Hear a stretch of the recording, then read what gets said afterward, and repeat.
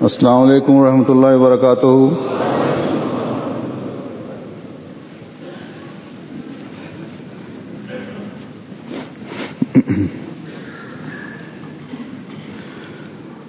اشہد ان لا الہ الا اللہ وحدہ لا شریک لہ واشہد ان محمدا عبدہ ورسولہ. اما بعد فاعوذ باللہ من الشیطان الرجیم. بسم اللہ الرحمن الرحیم.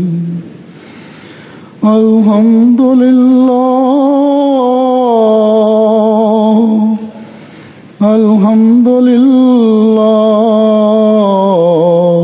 رب العالمین الرحمن الرحیم مالک یوم الدین. إياك نعبد وإياك نستعين. اهدنا الصراط المستقيم صراط الذين أنعمت عليهم غير المغضوب عليهم ولا الضالين.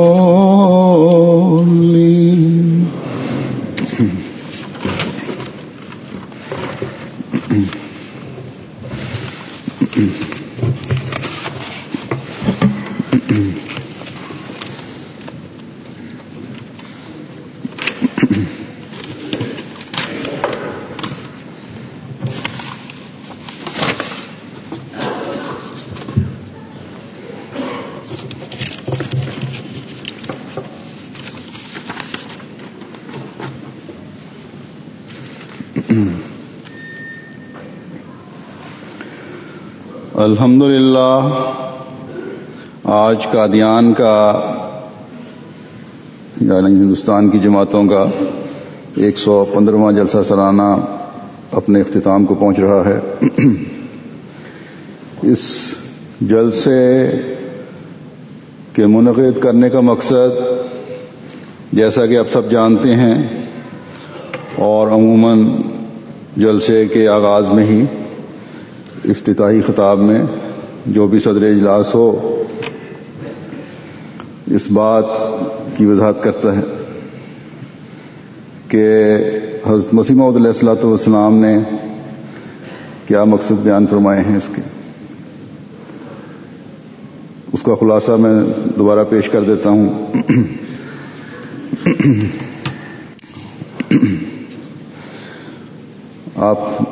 خلاصہ اس کا یہ ہے کہ ان کے جلسوں کے انعقاد کا مقصد یہ ہے کہ اللہ تعالیٰ سے تعلق جوڑو، اس کے حقوق ادا کرو، اس کے احکامات پر عمل کرو اور اسی طرح آپس میں محبت، پیار اور بھائی چارے کی فضا بھی پیدا کرو جو مثالی ہو. اور پھر اس حقوق اللہ اور حقوق العباد کی فضا کو اپنے ماحول میں اس طرح پیدا کرو کہ ہمیشہ یہ جاری رہے. تو اس معیار کو قائم کرنے کے لیے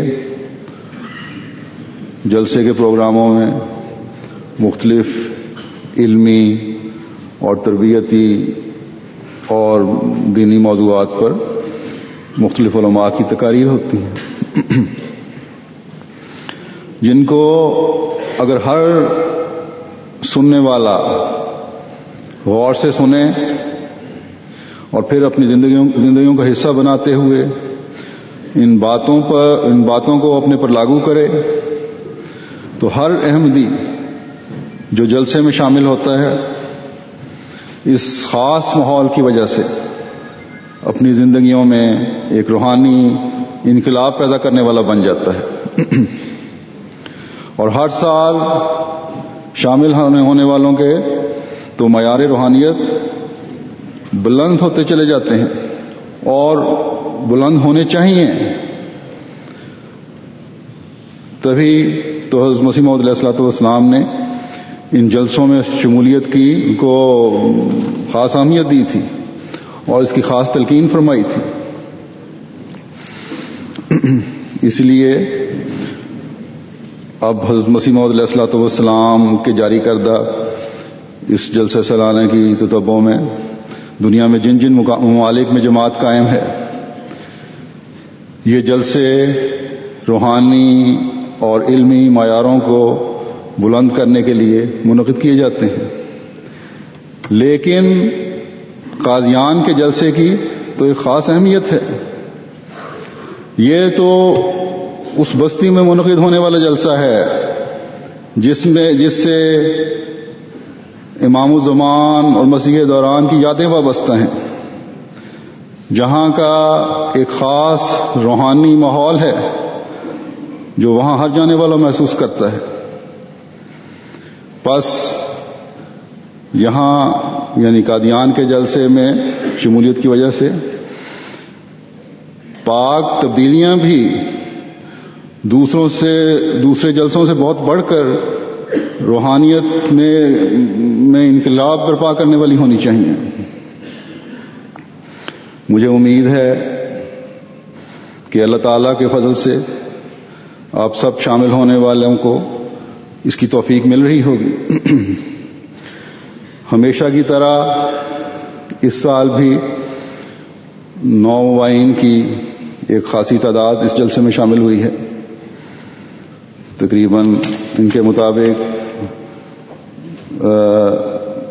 11,000 کے قریب 9 مباحثین شامل ہوئے ہیں جلسے میں.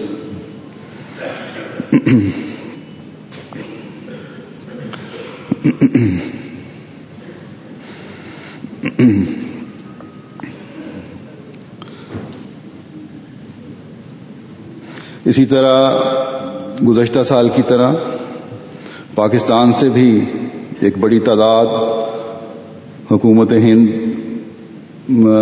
کے ویزے دینے کی وجہ سے بڑے فراخ دلانہ اظہار کیا ہے. حکومت ہند نے استعفی ویزے دینے میں تقریباً 4,500 احمدی پاکستان سے شامل ہوئے ہیں، جس کے لیے ہم اس حکومت کے شکر گزار بھی ہیں کہ ان لوگوں کو جو مجبور ہیں اب جلسے منعقد نہیں کر سکتے ان کو اس جلسے کے روحانی ماحول میں شامل ہونے اور اس سے استفادہ کرنے کی انہوں نے اجازت دی. تو ان شامل ہونے والوں میں یعنی نوائین اور پاکستان سے آنے والے بہت سے احمدیوں میں بہت بڑی تعداد ایسے احمدیوں کی ہے جن کو پہلی بار جلسے میں شامل ہونے کا موقع مل رہا ہے یا قادیان کے جلسے میں پاکستانی احمدیوں کو پہلی بار شامل ہونے کا موقع مل رہا ہے.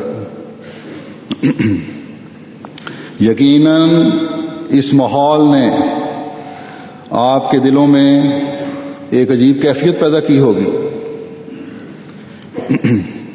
ایک کیف انگیز روحانی حالت ہوگی جس کو ہر محسوس کرنے والا محسوس تو کر سکتا ہے، بیان نہیں کر سکتا. بہرحال یہ کیفیت جو کم و بیش ہر ایک پر طاری ہوگی، جو دل سے پھوٹتی ہے اور جس پر کوئی کنٹرول نہیں ہوتا، لیکن ایک اللہ کا قرب پانے کی خواہش رکھنے والا بندہ جب اس کیفیت کو اللہ کے حضور جھکتے ہوئے دعاؤں اور استغفار سے سجاتا ہے تو اس کی حالت ایک اور ہی دنیا میں لے جانے والی ہو جاتی ہے. مجھے امید ہے کہ آپ میں سے اکثر نے دعاؤں کی حالت میں اپنے دلوں کی یہ کیفیت دیکھی ہوگی. لیکن اگر یہ کیفیت عارضی ہے اور اس ماحول سے دور جانے کے بعد بالکل مخالف سمت میں موڑ کاٹ لیا ہے، اس نے ایسا یو ٹرن لیا ہے جو دوبارہ پہلی حالت میں لے جانے والا ہے، تو اس وقتی جوش کا کوئی فائدہ نہیں. اب کوشش کریں کہ اس علمی اور روحانی ماحول سے جو آپ نے استفادہ کیا ہے اس کو زندگیوں کا حصہ بنا لیں. آپ کی یہ پاک تبدیلیاں ہی ہیں جنہوں نے آپ کی زندگیوں میں احمدیت کی ترقی کے نمونے آپ کو دکھانے ہیں انشاءاللہ. ہر مخالفت، ہر آندھی اور ہر طوفان جو آپ کو ختم کرنے کے لیے اٹھتا ہے، اٹھ رہا ہے اور اٹھے گا، یہ آپ کو اللہ تعالیٰ کے مزید قریب کرنے والا بن جانا چاہیے. الہی جماعتوں کو مخالفتوں کے سمندروں میں سے گزرنا پڑتا ہے، لیکن اللہ تعالیٰ کی مدد سے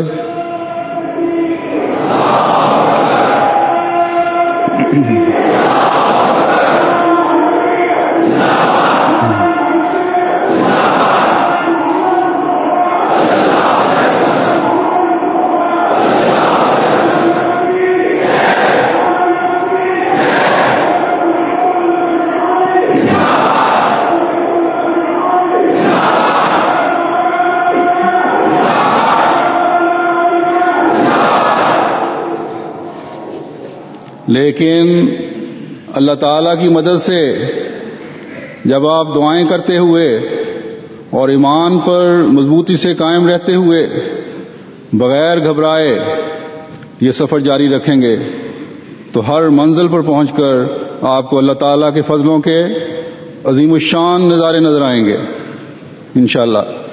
اور راستے کی کوئی روک آپ کی ترقی کی رفتار کو کم نہیں کر سکے گی. دیکھیں قرون اولیٰ کے مسلمانوں نے کتنے عظیم قربانیوں کے نمونے دکھائے. کیا کیا ظلم تھے جو ان پر روا نہیں رکھے گئے. اس وقت مکہ میں حکومت تو کفار مکہ کی تھی، اور ان کے دلوں میں جو آیا انہوں نے ان مسلمانوں کے ساتھ کیا، اور خاص طور پر غریبوں کے ساتھ، غلاموں کے ساتھ، کیونکہ ہمیشہ نیکی کو قبول کرنے والے غریب اور مسکین لوگ ہوتے ہیں. اس لیے حضرت صلی اللہ علیہ وسلم نے اس لیے فرمایا ہے کہ وہ 500 سال پہلے جنت میں داخل ہوں گے، اس لیے کہ وہ اپنی غربت، بیچارگی اور مسکینی کے باوجود احد کا نعرہ لگاتے ہوئے وحدہ لا شریک خدا کے حکموں پر عمل کرتے اور اس کی عبادت کرتے ہیں. آج ہندوستان میں بھی احمدیت قبول کرنے والے غریب لوگ ہی ہیں. وہ لوگ ہیں جن میں خدا کا خوف ہے. وہ لوگ ہیں جو اللہ کے حکم کے آگے کسی مولوی، کسی وڈیرے، کسی افسر، کسی مکھیے یا کسی مذہبی لیڈر کو کوئی اہمیت نہیں دیتے. اور اسی وجہ سے آپ پر جو ایسے غریب علاقوں کے نوآبائین ہیں ظلم بھی ہوتے ہیں. لیکن ہندوستان میں کم از کم قانون تو آپ کے خلاف نہیں ہے. اگر کوئی افسر یا کوئی بڑا اپنا اثر رسوخ استعمال کرتا ہے تو قانون کا دروازہ کھلا ہے. کئی شریف افسران ہیں جو حق کا ساتھ دیتے ہیں. بس اس لحاظ سے اکا دکا کے علاوہ آپ پر ہونے والے ظلم انتہائی کیفیت نہیں رکھتے. جیسا کہ میں نے کہا تھا ابتدائی اسلام کے زمانے میں ظلموں کی انتہا یہ تھی کہ گرمی میں گرم ریت پر لٹا کر اوپر گرم بڑے بڑے پتھر رکھ دیے جاتے تھے، کوئلوں پر لٹایا جاتا تھا، یہاں تک کہ کوئلے جسم کی چربی سے ہی ٹھنڈے ہو جاتے تھے. 2 اونٹوں سے ٹانگیں باندھ کر ایک شخص انسان کی، عورتوں کی بھی، ان اونٹوں کو مخالف سمت دوڑایا جاتا تھا، یہاں تک کہ انسانی جسم چیر کر 2 حصوں میں تقسیم ہو جاتا تھا. لیکن اس ظلم کے باوجود ان لوگوں نے اپنا ایمان ضائع کیا، نہ یہ خدا کی عبادت چھوڑی. ایک دفعہ ایک مسلسل دکھ سہنے والے مسلمان خاندان کے قریب سے حضرت صلی اللہ علیہ وسلم کا اس وقت گزر ہوا جب اس خاندان پر ظلم کی انتہا ہو رہی تھی. آپ صلی اللہ علیہ وسلم نے ان کو دیکھ کر فرمایا، اے آل یاسر، صبر کا دامن نہ چھوڑنا کہ خدا نے تمہاری انہی تکلیفوں کے بدلے میں تمہارے لیے جنت تیار کر رکھی ہے. آخر اس ظلم کی وجہ سے یاسر فوت ہو گئے، ان کی والدہ کو بھی ظالمانہ طور پر نیزہ مار کر شہید کیا گیا. اس واقعے کے بیان سے شرم آتی جس طرح نیزہ مارا گیا. بس آج اگر احمدیوں پر ظلم ہوتے ہیں تو ایمان پر کامل ہوتے ہوئے اللہ اور حضرت صلی اللہ علیہ وسلم کا یہ اصولی ارشاد یاد رکھیں کہ اللہ تعالیٰ بغیر اجر کے نہیں چھوڑتا. اس انتہائی قسم پرسی کی حالت کے باوجود آپ صلی اللہ علیہ وسلم جانتے تھے کہ اسلام اللہ کا دین ہے اور انشاءاللہ تعالیٰ اس نے غالب آنا ہے. اللہ تعالیٰ نے اس وقت آپ کو تسلی دی تھی، یہ بتا دیا تھا کہ یہ ظلم مستقل رہنے والا نہیں ہے. یہ ظلم جو اس زمانے میں مسلمانوں پر ہوتے تھے صرف غریبوں پر نہیں ہو رہے تھے بلکہ حضرت صلی اللہ علیہ وسلم کی ذات پر بھی ہو رہے تھے. اللہ تعالیٰ نے آپ کو خبر، آپ کے ذریعے سے مومنوں کو بھی یہ بتا دیا، یہ خبر دی کہ یہ ظلم ایک دن ختم ہونے والے ہیں. اللہ کی تقدیر چل رہی ہے اور زمین ان کے لیے اپنے کناروں سے کم ہونی شروع ہو گئی ہے. فتح کے آثار ظاہر ہو رہے ہیں، مخالفت میں بڑے ہوئے اسلام کی آغوش میں آ رہے ہیں، یا اللہ تعالیٰ ان کا خاتمہ کر رہا ہے. اگر مخالفین کو کوئی کامیابی بھی نظر آ رہی ہے تو یہ عارضی کامیابی ہے، بلکہ یوں کہنا چاہیے کہ ان کی نظر کا دھوکہ ہے، کیونکہ یہ کبھی نہیں ہو سکتا کہ اللہ کی طرف سے آیا ہوا سچا نبی غلبہ نہ حاصل کرے. اور پھر یہ تو وہ نبی تھا جس کے لیے زمین آسمان بنے تھے، یہ تو وہ نبی تھا جس پر اللہ تعالی نے کامل اور مکمل شریعت اتاری تھی، جس کے بعد کوئی اور نئی شریعت نہیں آ سکتی تھی، جو خاتم الانبیاء تھا، ہے اور رہتی دنیا تک رہے گا. اس ہمارے پیارے نبی صلی اللہ علیہ وسلم سے تو اب سب انبیاء سے بڑھ کر اللہ تعالیٰ نے وعدہ فرمایا تھا کہ کتب اللہ لاغلبن انا ورسلی ان اللہ قوی عزیز، یعنی اللہ نے فیصلہ کر چھوڑا ہے کہ میں اور میرے رسول غالب آئیں گے. اللہ یقیناً طاقتور اور غالب ہے. حضرت مسیح موعود علیہ الصلوۃ والسلام فرماتے ہیں کہ سچا خدا جس سے پیار کرتا ہے اس کی تائید کرتا ہے.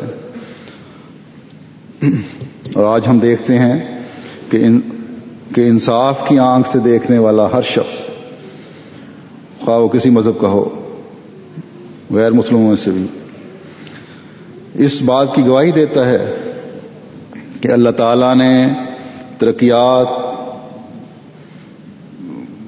تمام ترقیات اور جو وعدے حضرت صلی اللہ علیہ وسلم سے ترقیات کے کیے تھے آپ کو آپ کی زندگی میں دکھا دیا.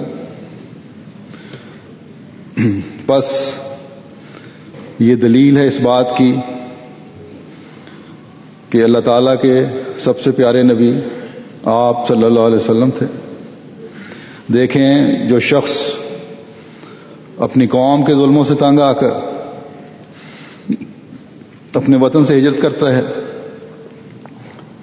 پھر بعد کے کئی سال ایسے گزرتے ہیں جس میں کئی دفعہ یہ خوف کی صورت پیدا ہوتی ہے کہ دشمن اب کامیاب ہوا کہ اب کامیاب ہوا. لیکن اللہ تعالی ہر موقع پر اپنا خاص ہاتھ رکھ کر آپ کو اور آپ کی جماعت کو ہر خوف کی حالت سے نکالتا ہے، اور پھر وہی شہر جہاں سے آپ صلی اللہ علیہ وسلم کو نکالا گیا تھا وہاں آپ فاتح کی حیثیت سے آتے ہیں. تو یہ سب الہی تائیدات اور نصرت اللہ تعالیٰ کے پیار کا اظہار ہی ہے، جس کی وجہ سے اللہ تعالیٰ نے ایسی شاندار فتح اور غلبہ عطا فرمایا کہ دنیا حیران ہوتی ہے دیکھ کر. حضرت مسیح موعود علیہ الصلوۃ والسلام فرماتے ہیں خدا تعالیٰ اپنے بندوں کا حامی ہو جاتا ہے. دشمن چاہتے ہیں کہ اس کو نیست و نابود کر دیں، مگر وہ روز بروز ترقی پاتے ہیں اور اپنے دشمنوں پر غالب آتے جاتے ہیں، جیسا کہ اس کا وعدہ ہے کتب اللہ لا اغلبن انا ورسولی. یعنی خدا تعالیٰ نے لکھ دیا ہے کہ میں اور میرا رسول غالب رہیں گے. بس جیسا کہ ہم نے دیکھا ایک وقت مسلمان ظلم کی چکی میں پس رہے تھے، اور ایک وقت ایسا آیا جب آپ صلی اللہ علیہ وسلم کی زندگی میں ہی تمام عرب آپ کے اشارے پر گردنیں کٹوانے کے لیے تیار تھا. یہ ہیں اللہ تعالیٰ کی تائید اور نصرت کے نظارے، یہ ہیں اللہ تعالیٰ کے وعدہ پورا کرنے کے نظارے. ہم بھی اسی نبی صلی اللہ علیہ وسلم کے ماننے والے ہیں، ہم بھی اسی نبی صلی اللہ علیہ وسلم کے غلام صادق کو امام الزمان اور مسیح دوران مانتے ہیں، اس کے ماننے والے ہیں، اس کی بیعت میں شامل ہیں، جس کی پیشگوئی حضرت صلی اللہ علیہ وسلم نے فرمائی تھی، اور یہ حکم دیا تھا کہ جب وہ مبعوث ہوگا تو جانا اور اسے میرا سلام کہنا، بلکہ یہاں تک کہ اگر برف کی سیلوں پر گھٹنوں کے بل چل کر جانا پڑے تو جانا، لیکن اس مسیح موعود کے انکار کے بہانے نہ تلاش کرنا. بس ہم خوش قسمت ہیں کہ اس نبی صلی اللہ علیہ وسلم کی بات مانی جو اللہ تعالیٰ کا سب سے پیارا نبی ہے، اور اس کے پیارے مسیح و مہدی زمان کی جماعت میں شامل ہو گئے. اور جس طرح اللہ تعالیٰ کی سنت ہے تمام انبیاء کو کامیابی کی خوشخبریاں دیتا آیا ہے، اور سب سے بڑھ کر حضرت صلی اللہ علیہ وسلم کو خوشخبری سے نوازا، اور تاریخ دور کے بعد اس زمانے کے روشن دور کی فتوحات سے بھی حضرت صلی اللہ علیہ وسلم کو اطلاع دی، اور پھر اس بات کی تصدیق کے لیے کہ ہاں یہی وہ مسیح موعود اور مہدی موعود ہے جس کی حضرت صلی اللہ علیہ وسلم نے اطلاع دی تھی. حضرت مسیح موعود علیہ الصلوۃ والسلام کو بھی فرمایا کہ فکر نہ کرو، دشمنوں کی مخالفتیں اور ظالمانہ حملے تمہارا کچھ بھی نہیں بگاڑ سکتے. تمہارے سے بھی اللہ تعالیٰ کا وعدہ ہے کہ کتب اللہ لا اغلبن انا ورسولی. اور ہم نے دیکھا کہ جماعت پر مختلف دور آئے، لوگوں کو ذاتی طور پر بھی ظلم اور بربریت کا نشانہ بنایا گیا، لیکن نہ ان لوگوں کے پائے ثبات میں لغزش آئی جنہیں ظلم کا نشانہ بنایا گیا تھا، نہ جماعت کی ترقی کو کوئی روک سکا. افغانستان کے بادشاہ نے حضرت مسیح موعود علیہ الصلوۃ والسلام کی زندگی میں ہی ایک بزرگ شہزادے کو سنسار کروایا، اور سنساری سے پہلے پوچھتے رہے کہ کیا تم مرزا غلام احمد قادیانی کی مسیحیت کا انکار کرتے ہو؟ لیکن اس ثابت قدم اور صبر و رضا کے پیکر نے ہمیشہ یہی جواب دیا کہ میں تمہارے دنیاوی خوف کی خاطر اللہ تعالیٰ کی بات کا انکار نہیں کر سکتا، اور اسی طرح زمین پر گڑے ہوئے سنسار ہونا منظور کیا۔ لیکن نتیجہ کیا نکلا؟ مخالفین کے ساتھ کیا سلوک کیا اللہ تعالیٰ نے؟ ان کی حکومت بھی ہاتھ سے جاتی رہی، اور آج تک وہ سرزمین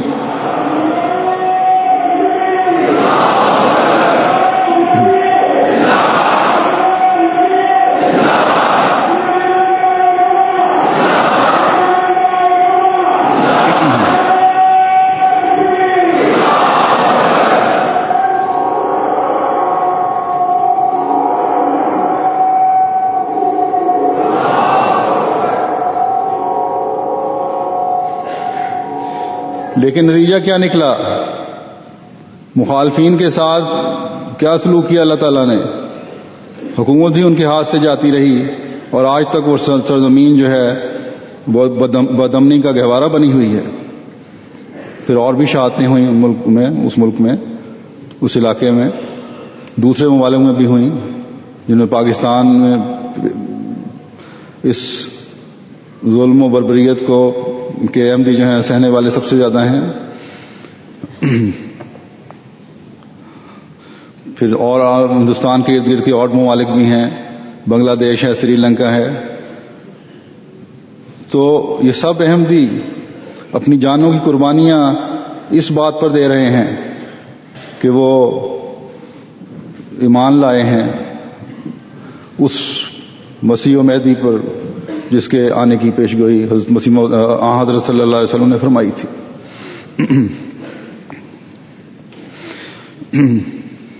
احمدیوں کو ان ملکوں میں تنگ بھی کیا جاتا ہے، کیا جاتا رہا ہے، کیا جا رہا ہے۔ نام نہاد علماء کے منہ سے حضرت مسیح موعود علیہ الصلوۃ والسلام کا نام سنتے ہی جھاگیں نکلنی شروع ہو جاتی ہیں۔ کوئی دقیقہ احمدیوں کو تکلیف پہنچانے کا یہ نہیں چھوڑتے۔ لیکن کیا اس سے جماعت کی ترقی رک گئی؟ نہیں، بلکہ خدائے واحد کے ساتھ تعلق جوڑنے والے اور پیار اور محبت پھیلانے والے ہر روز جماعت میں داخل ہو رہے ہیں۔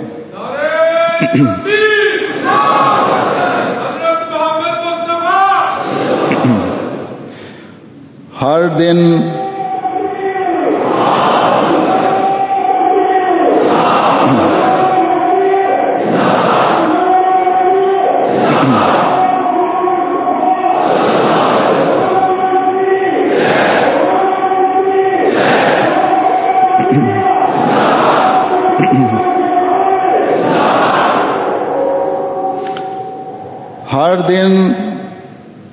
جماعت کی ترقی کی ایک نئی نوید لے کر طلوع ہوتا ہے، اور ہر شام ترقی کی خبریں لیے آتی ہے۔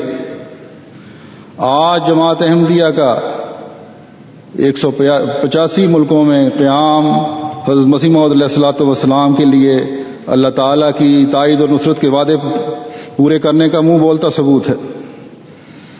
ہندوستان میں بھی مخالفت ہے، جیسا کہ میں نے کہا، یہاں بھی مجبوروں و مظلوموں کو تنگ کیا جاتا ہے۔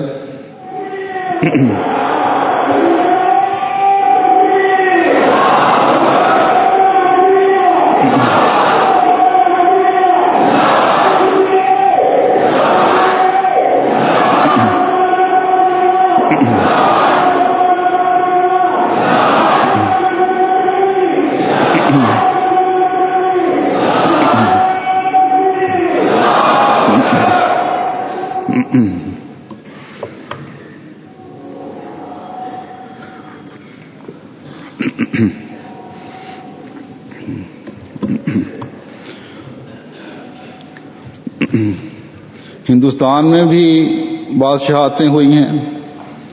گزشتہ دنوں چند مہینے پہلے ایک معلم کو شہید کر کے پھر درخت کے ساتھ اس کی نعش لٹکا دی گئی کہ شاید اس سے دوسرے خوفزدہ ہو جائیں اور احمدیت چھوڑ دیں۔ لیکن کیا اس سے احمدیت اس علاقے میں ختم ہو گئی؟ مجھے یقین ہے کہ دشمنوں کی اس حرکت سے انشاءاللہ تعالی پہلے سے بڑھ کر وہاں احمدیت پھیلے گی اور پھولے گی اور بڑھے گی. لیکن وہاں کی حکومتی انتظامیہ سے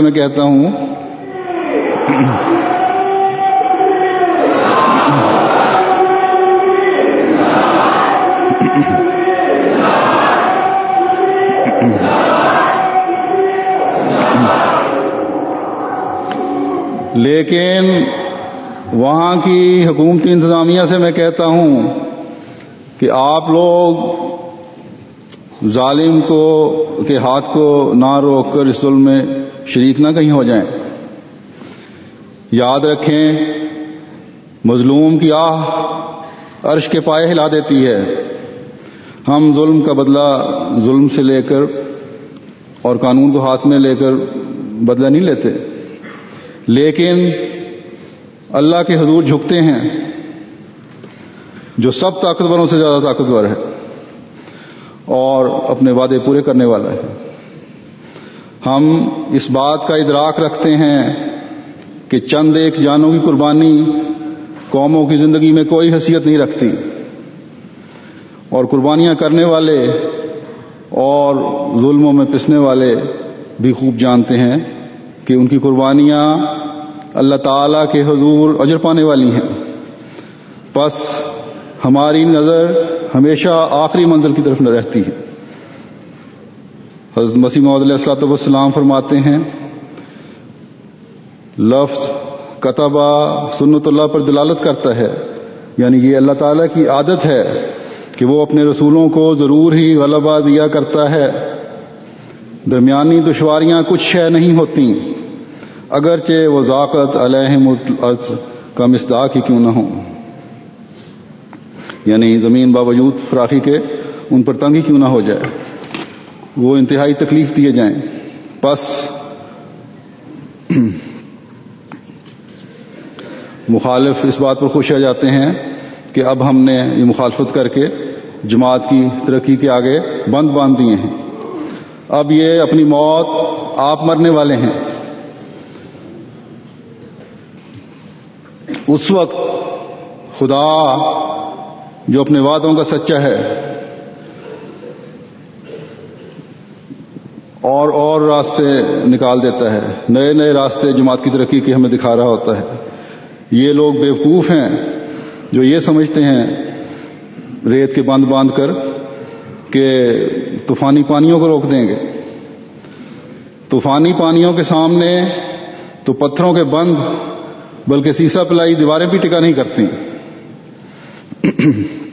یہ ہمارے مخالفین کس بیوقوفوں کی جنت میں بیٹھے ہوئے ہیں.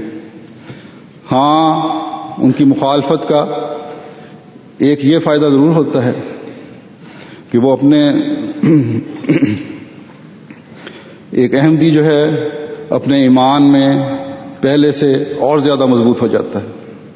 بس ان مخالفتوں سے چاہے وہ ہندوستان میں ہو یا بنگلہ دیش میں ہو یا انڈونیشیا میں ہو یا پاکستان میں ہو یا کسی بھی اور ملک میں ہو، ہر احمدی اپنے ایمان کو اور زیادہ سیکل کرے، اور زیادہ چمکائے اور زیادہ نکھارے، تاکہ مخالفین جو ہیں اور زیادہ حسد کی آگ میں جلتے ہوئے جہنم کی آگ میں گرتے چلے جائیں. حضرت مسیح موعود علیہ الصلوۃ والسلام فرماتے ہیں میں خدا سے یقینی علم پا کر کہتا ہوں کہ اگر یہ مولوی اور ان کے سجادہ نشین اور ان کے ملہم اکٹھے ہو کر الہامی امور میں مجھ سے مقابلہ کرنا چاہیں تو خدا ان سب کے مقابلے پر میری فتح کرے گا، کیونکہ میں خدا کی طرف سے ہوں.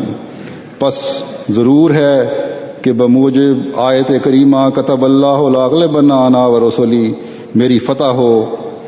پھر آپ فرماتے ہیں خدا نے ابتدا سے لکھ چھوڑا ہے اور اپنا قانون اور اپنی سنت قرار دے دیا ہے کہ وہ اور اس کے رسول ہمیشہ غالب رہیں گے.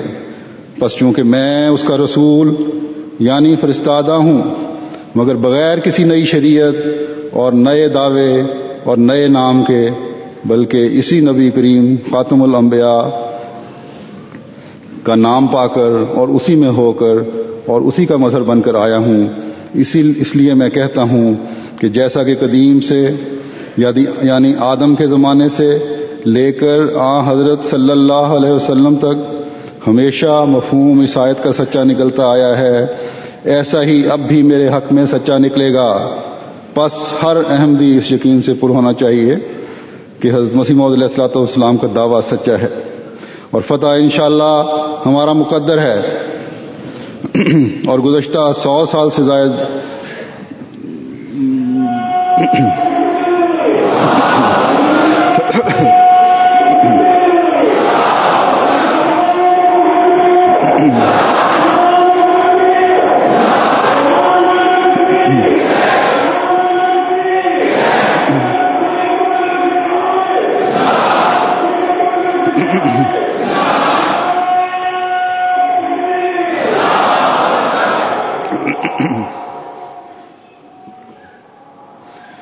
گزشتہ 100 سال سے زائد کی جماعت کی تاریخ اس بات پر گواہ ہے کہ جماعت کا ہر قدم ترقی کی نئی منازل کی طرف اٹھ رہا ہے. اس لیے مایوسی کی اور پریشانی کی کوئی وجہ نہیں. جلسے کے دنوں میں دعاؤں کی توفیق ملتی رہی، جیسے پہلے بھی میں نے کہا. اب بھی دعاؤں پر توجہ دیتے ہوئے گھروں میں جائیں، عبادت اور دعاؤں کی طرف توجہ رہے، ثابت قدمی دکھاتے رہیں. ان تمام نووائین سے میں کہتا ہوں کہ اپنے ثبات قدم کے لیے بھی دعا کریں. اللہ تعالیٰ نے یہ توفیق دی کہ مخالفتوں کے باوجود زمانے کے امام کو حضرت صلی اللہ علیہ وسلم کا سلام پہنچانے والے بنے. تو اب اس امام کی بیعت میں آ کر اپنے اندر پاک تبدیلیوں کے معیار بلند سے بلندتر کرتے چلے جائیں اور کبھی اپنے پائے ثبات میں لغزش نہ آنے دیں. دنیا کا کوئی خوف اور کوئی لالچ آپ کو اپنے عہد بیعت سے ہٹانے والا نہ ہو. ہندوستان میں اب اللہ تعالیٰ کے فضل سے نوموائین کی تعداد پرانے احمدیوں کی نسبت بہت زیادہ بڑھ چکی ہے. اس حاضری سے ظاہر ہے 25,000 کی تعداد میں 11,000 نوموائین ہیں، 4,500 پاکستانی. تو اس لیے، اور یہ غریب لوگ ہیں، سارے آ بھی نہیں سکتے. اس لیے ان نوموائین سے میں کہتا ہوں کہ آپ پر بہت ذمہ داری بھی بہت زیادہ ہو چکی ہے. ان مخالفتوں میں قربانیاں دیتے ہوئے احمدیت کا پیغام خدا کے حکم کے مطابق اس کی تسبیح، تحمید اور استغفار کرتے ہوئے وہ پہنچاتے رہیں گے اور اپنی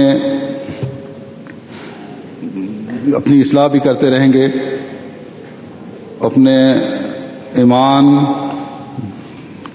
کو مضبوط کرتے چلے جائیں گے، مضبوط کرنے کی کوشش کریں گے اور دوسروں کے لیے بھی نمونہ بنیں گے. تو پھر انشاءاللہ تعالی دوسروں کو بھی جو ابھی تک احمدیت جنہوں نے قبول نہیں کی، انہیں بھی احمدیت کی آغوش میں لانے کا باعث بنیں گے. اور انشاءاللہ تعالی جوبلی سال کے جلسے میں آپ کی حاضری ہزاروں میں نہیں بلکہ لاکھوں میں ہوگی. جیسا کہ میں نے کہا تھا، پیچھے بھی بتا آیا ہوں،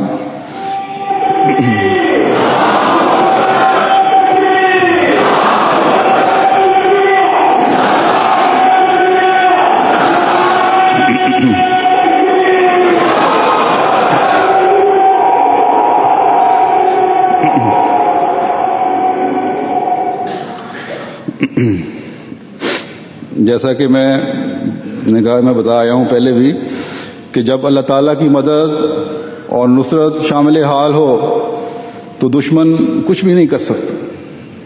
یہ اللہ کا وعدہ ہے. اس لیے آپ پورے یقین سے اس وعدے کے پورا ہونے پر ایمان رکھیں کہ اللہ اپنے وعدوں کے خلاف نہیں کیا کرتا.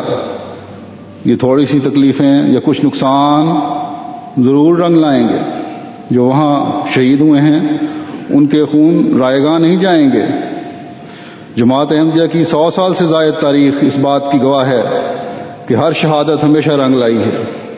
بلکہ میں تو اس یقین پر قائم ہوں کہ صرف احمدی کا خون ہی نہیں رنگ لگتا، بلکہ احمدی کو پہنچنے والی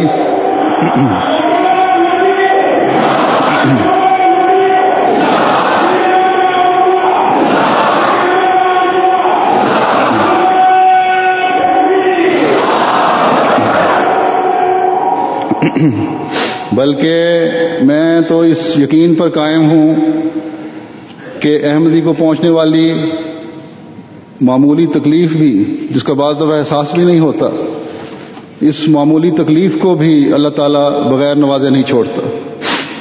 بس جب اللہ تعالیٰ یہ سلوک فرما رہا ہو تو پھر آپ کو فکر کرنے اور خوف زدہ ہونے کی ضرورت نہیں، بلکہ ہر تکلیف کو اللہ کی رضا حاصل کرنے کے لیے برداشت کریں. انشاءاللہ تعالیٰ وہ دن دور نہیں جب تمام مخالفتیں ہوا میں اڑ جائیں گی اور مخالفتیں کرنے والے آپ کے سامنے جھکنے پر مجبور ہوں گے.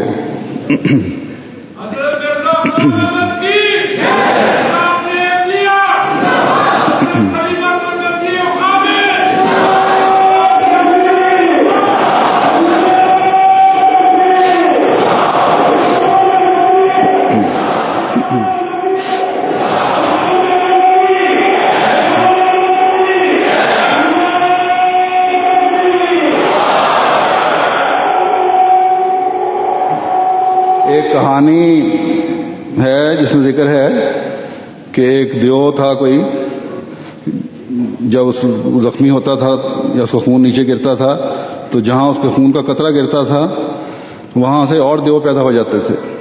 یہ تو خیر کہانی ہوگی، لیکن جماعت کی تاریخ میں ہم دیکھتے آ رہے ہیں کہ خون نکلنا تو دور کی بات ہے، احمدیوں کو معمولی تکلیفیں پہنچانے پر ہی اللہ تعالیٰ اس طرح نوازتا ہے کہ ایک کی جگہ 10 دیتا ہے. اگر ایک مسجد بند کی تو 10 مسجدیں نہیں مل گئیں. اگر ایک جماعت کو بعض پابندیاں برداشت کرنی پڑیں تو 10 آزادی سے اپنے فرائض ادا کرنے والی نئی جماعتیں پیدا ہو گئیں. بس ضرورت ہے تو ہمیں اپنی کمزوریوں کو دور کرتے ہوئے اپنے ایمانوں میں مضبوطی پیدا کرنے کی. پیدائشی اور پرانے احمدی جو ہیں ان سے بھی میں کہتا ہوں کہ جہاں میں گزشتہ سالوں میں ہونے والے احمدیوں کو توجہ دلا رہا ہوں وہاں آپ بھی اس طرح توجہ رکھیں. ان نئے آنے والوں کی ایک بہت بڑی تعداد نے آپ سے نمونے پکڑنے ہیں. بس آپ لوگ میری ان باتوں سے باہر نہیں ہیں. آپ لوگ بھی عبادتوں کے معیار بلند کریں، حقوق العباد کے معیار بلند کریں، ایمان اور ایقان میں ترقی کریں، تسبیح و استغفار کی طرف بہت توجہ دیں، ورنہ آپ کے کسی فعل سے ٹھوکر کھانے والے نوبائے کی ٹھوکر کھانے کے آپ بھی ذمہ دار ہوں گے اور ذمہ دار ٹھہرائے جا سکتے ہیں. بس یہ بڑے خوف کا مقام ہے. اللہ تعالی ہمیں توفیق دے کہ ہم ہمیشہ اس کے آگے جھکے رہنے والے اور استغفار کرنے والے بنے رہیں، تاکہ اللہ تعالی نے اس زمانے میں حضرت صلی اللہ علیہ وسلم کی دعاؤں کے طفیل جس امام سے نوازا ہے اور ہمیں اس کو ماننے والا بنایا ہے، اس کے ساتھ جو فضل مقدر ہیں ان سے ہم فیض یاب ہونے والے ہوں. ہمارا کوئی فعل ہمیں جماعتی ترقیات اور اللہ تعالیٰ کے فضلوں کے نظارے دیکھنے سے محروم نہ کر دے. بس اگر ہم نے احمدیت کے غلبہ کے دن اپنی زندگیوں میں پورا ہوتے دیکھنے ہیں تو ہر بچے، بوڑھے، عورت، مرد، نو احمدی اور پرانے احمدی کو اپنے اندر پاک تبدیلیاں پیدا کرنے کی بھرپور کوشش کرنی ہوگی. ایک انقلاب اپنی زندگیوں میں لانا ہوگا. حضرت مسیح موعود علیہ الصلوۃ والسلام کی بعثت کے مقصد کو سمجھنا ہوگا. آپ نے مختلف جگہوں پر اپنی بعثت کے مقصد کی طرف ہمیں توجہ دلائی ہے، جس کا خلاصتاً میں نے شروع میں ذکر کر دیا تھا کہ ان جلسوں کا مقصد کیا ہے. وہی آپ کی بعثت کا مقصد ہے، تاکہ لوگ جلسوں پر آ کر آپ کی بعثت کے مقصد کو سمجھ سکیں. ایک جگہ آپ فرماتے ہیں وہ کام جس کے لیے خدا نے مجھے مامور فرمایا ہے وہ یہ ہے کہ خدا میں اور اس کی مخلوق کے رشتے میں جو کدورت واقع ہو گئی ہے اس کو دور کر کے محبت اور اخلاص کو دوبارہ قائم کروں۔ بس اس اہم نقطے کو سمجھ لیں کہ خدا سے تعلق جوڑنا ہے، ہر احمدی کی زندگی کا مقصد یہی ہے۔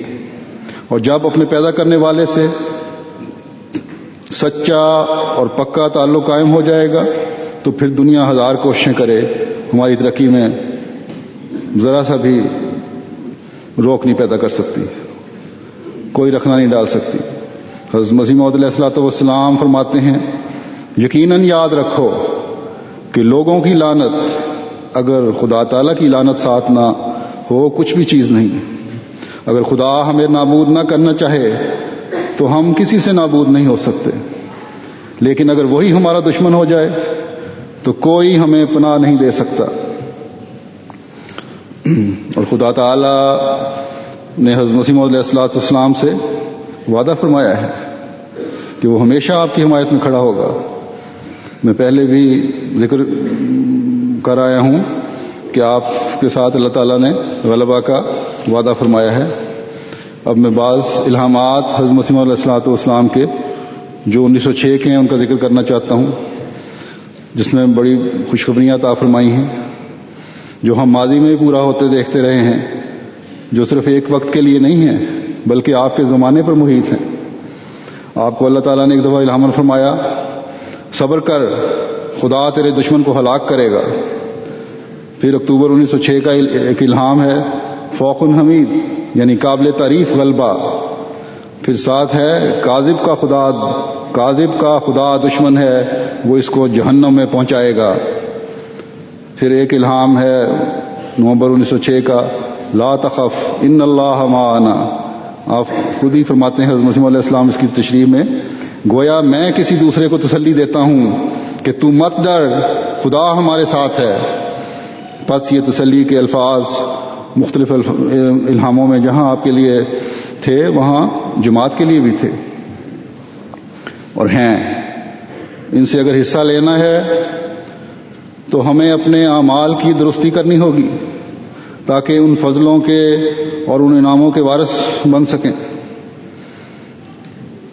جو اللہ تعالیٰ نے حضرت مسیح موعود علیہ الصلوۃ والسلام سے وعدہ فرمائے ہیں۔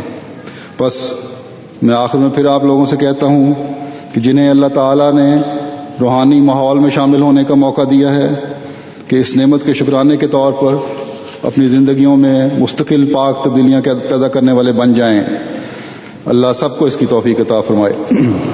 جیسا کہ میں نے ذکر کیا تھا کہ اس دفعہ بڑی بھاری تعداد پاکستان کے احمدیوں کی بھی اللہ تعالیٰ نے توفیق دی ہے، احمدیوں کو بھی، کہ وہ جلسے میں، قادیان کے جلسے میں شامل ہو، اور حکومت ہند نے ان کو ویزے دیے بڑی فراخی سے، اللہ ان کو بھی جزا دے۔ تو یہ جو شامل ہونے والے ہیں پاکستان کے احمدی، بہت سوں کی قادیان جلسے پر جانے اور روحانی ماحول سے فیض اٹھانے کی دیرینہ خواہش پوری ہوئی ہے۔ مجھے امید ہے کہ آپ لوگوں کو خوب دعائیں کرنے کا موقع ملا ہوگا، اور جب تک آپ وہاں رہیں گے یہ موقع ملتا رہے گا۔ پس بقیہ دنوں سے بھی خوب فائدہ اٹھائیں۔ مسجد اقصیٰ، مسجد مبارک، بیت الفکر، بیت الدعا وغیرہ اور دوسری جگہ جو ہیں، ہر جگہ کو اپنے آنسوؤں سے تر کر دیں۔